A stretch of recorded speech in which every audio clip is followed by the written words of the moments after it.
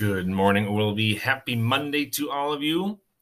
We are entering the last week of March, which means we have 2 months of school left.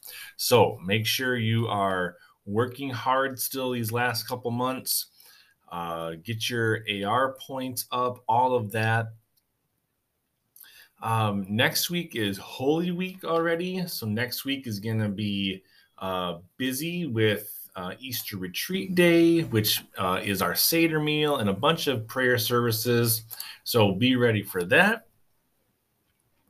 Reminder to use your quiet voices in your hall when you are going to get your snack, going to the bathroom, going to get a drink, going inside and outside from recess, anything like that. Please remember to be quiet, be respectful to other classes that are still taking place.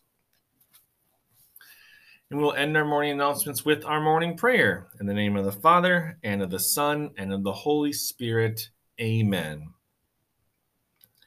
Dear Father in heaven, sometimes things happen and we don't understand why. During those times, please help us, Lord.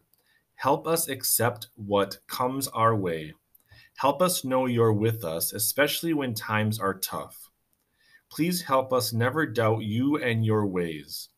Keep us strong so that no matter what, we know you're holding us close.